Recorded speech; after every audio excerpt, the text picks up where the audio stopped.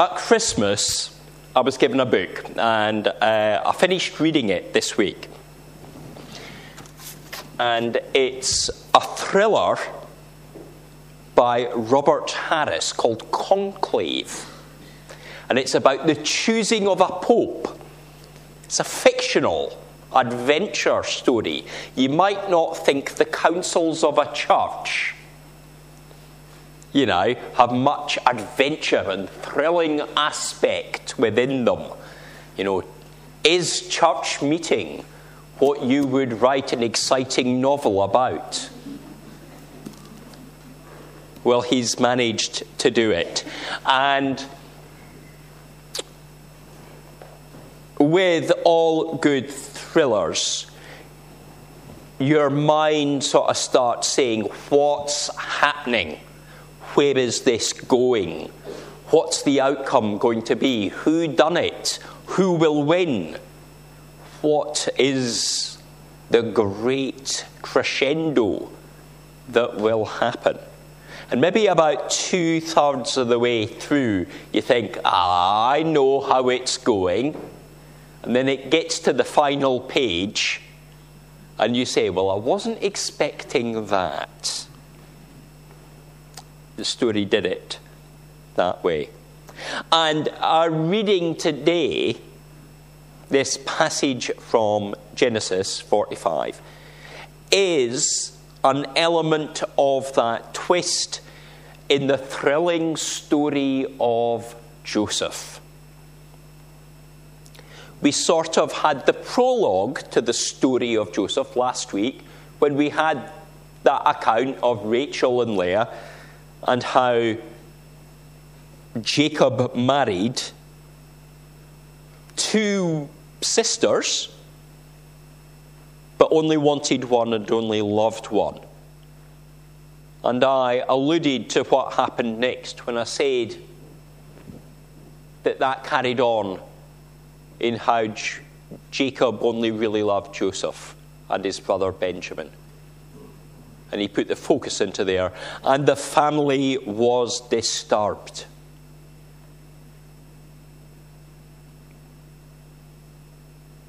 And the family was so disturbed that the brothers sell their younger brother Joseph to be a slave. And tell their father that the precious son is dead. And the slave Joseph ends up in jail because his mistress tells lies about his behavior. But thanks to his spiritual gift to have visions, because God enabled him to dream and to interpret dreams, he predicts a famine for Egypt. He becomes the Pharaoh's right-hand man. In our passage, it even says he's like a father to the Pharaoh. He rises again. And so the story from his birth to where we are today is one of from riches to rags to riches again. But it doesn't reach the end point when he gains wealth and power. It has a much more important climax. By God's power, a means has been made that his family might be saved. There will be a remnant. The family will continue. There is salvation. There is hope for these people.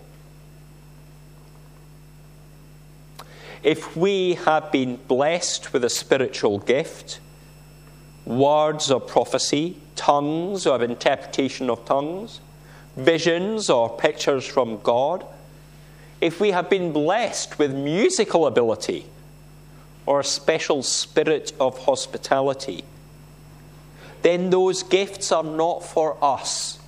They're not for us to rise up and lord it over others, but for us to serve, for us to play our part in the growth of God's kingdom, seeing that his work is done, seeing that his name becomes more and more widely known. The Christian life is one of service. By the power of the Spirit, Joseph has saved people from disaster. Egypt owes everything to him. Its very existence is down to the son of Jacob. Now, the other brothers come asking to buy food. They bring their animals with them, saying, "Can we exchange?" The famine has equally hurt the people of Canaan as well as Egypt. But Joseph plays them, he tests them, for they do not see who he is. They cannot see behind the robes that he was wearing. Once upon a time, they were upset about the clothes that he wore, the coat that was put on him by his father, the special privilege that he had.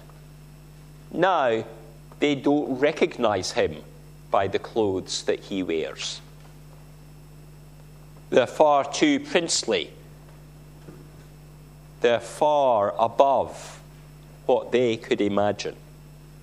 But yet it is a case of earlier dreams coming true. So he plays, he tests them. And it's obviously time for Joseph to get retribution. For the stepbrothers who were once strong, once able to throw him in a cistern, once able to sell him as a slave, it must be time for him to get revenge, because that's how the world works, isn't it? It's not punishment that's on Joseph's mind. He does not hate his brothers, despite all the things that he did to them. The difference, the jealousy, the poor treatment, the years he was in jail through no fault of his own, they're all of no consequence to his response to their hour of need. When they need food, he will give food. He will give them the support they need. Joseph is not a man of malice, but a man of God. He sees those who are before him to be new people. Not only have they journeyed a huge distance from Canaan to ask for food, but they have journeyed far from their past behaviour.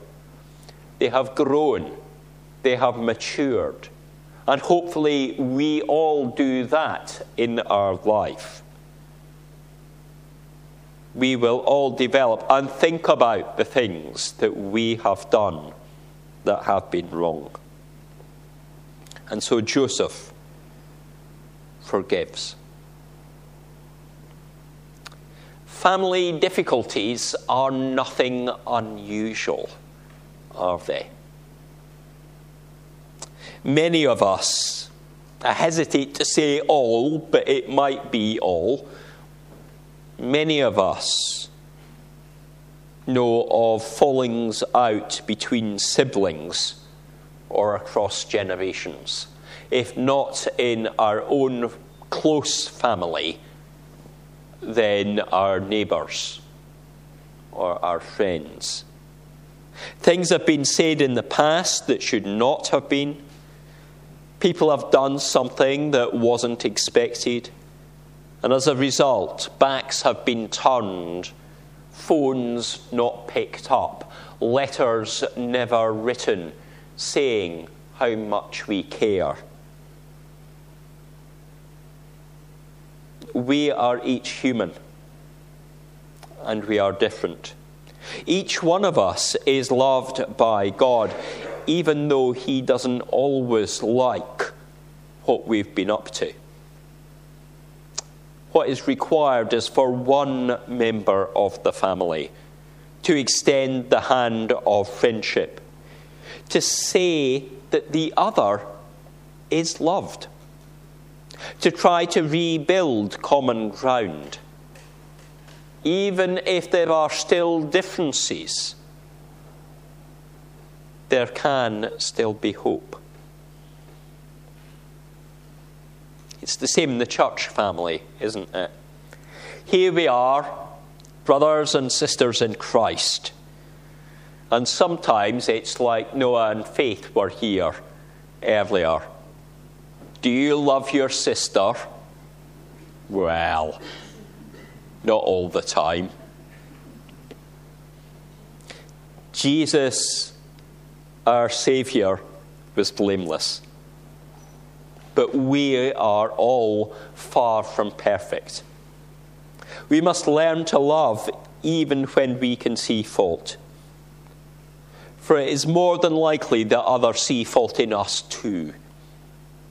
There are times as individuals we must bite our tongue just a little bit and refrain from speaking the things that we want to say. There are occasions when the church needs to bring correction, but there are also times when correction needs to happen to the church,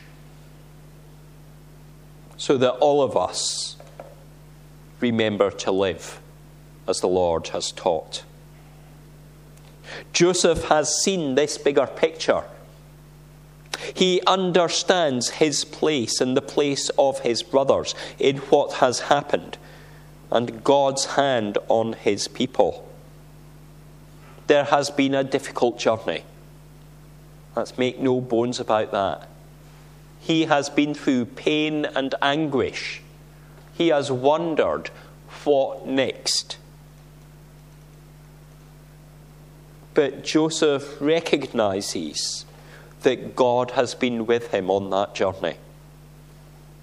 In 3 verses, Joseph makes it clear. Twice he repeats, God sent me ahead of you, before rephrasing it and saying it again. Although it was the brothers who acted in an outrageous way, Joseph understands that God has used it for his purpose.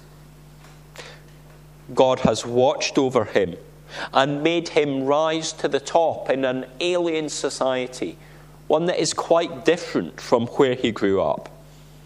That's not to say that violent action was God's intention, but rather out of the worst of circumstances, a path was made preparing the way for Joseph and in turn preparing a way for his family.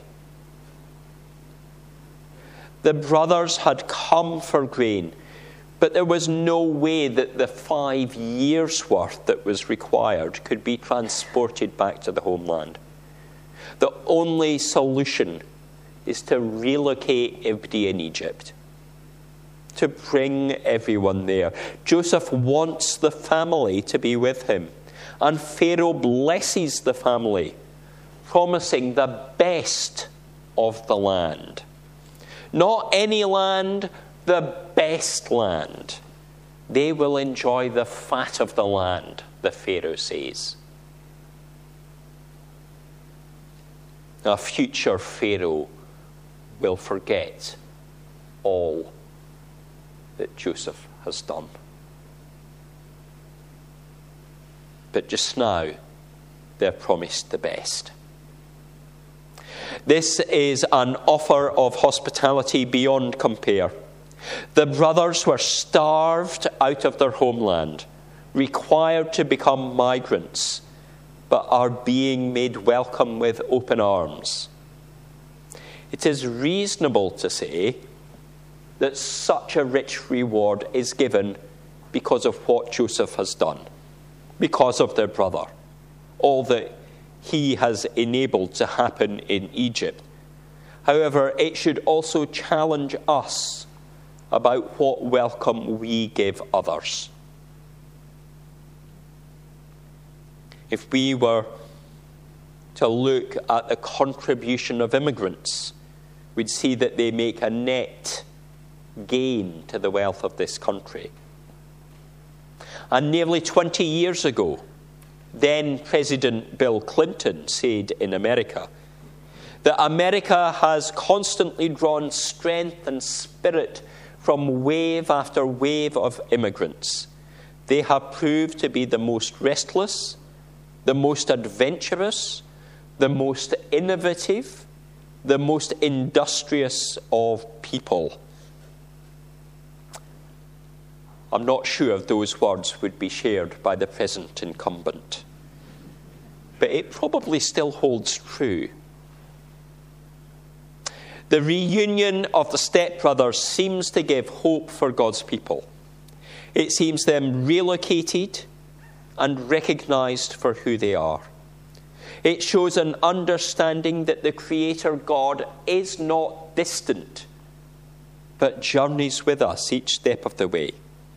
He shapes the path ahead so that the plan will succeed, even when it involves a sideways step, because of the foolish behaviour of humanity. And we see the family as one, overcoming their difficult history by the aggrieved offering love. The Almighty God, aggrieved by the sin of the world, saw us as valuable people whom he dearly loves. He chose, therefore, not to stay distant, but to come into the world. He holds out his hands to us through Christ, that we may be made one and know our part in his family. May we choose to repent and follow his way, sharing his love in the world. Amen.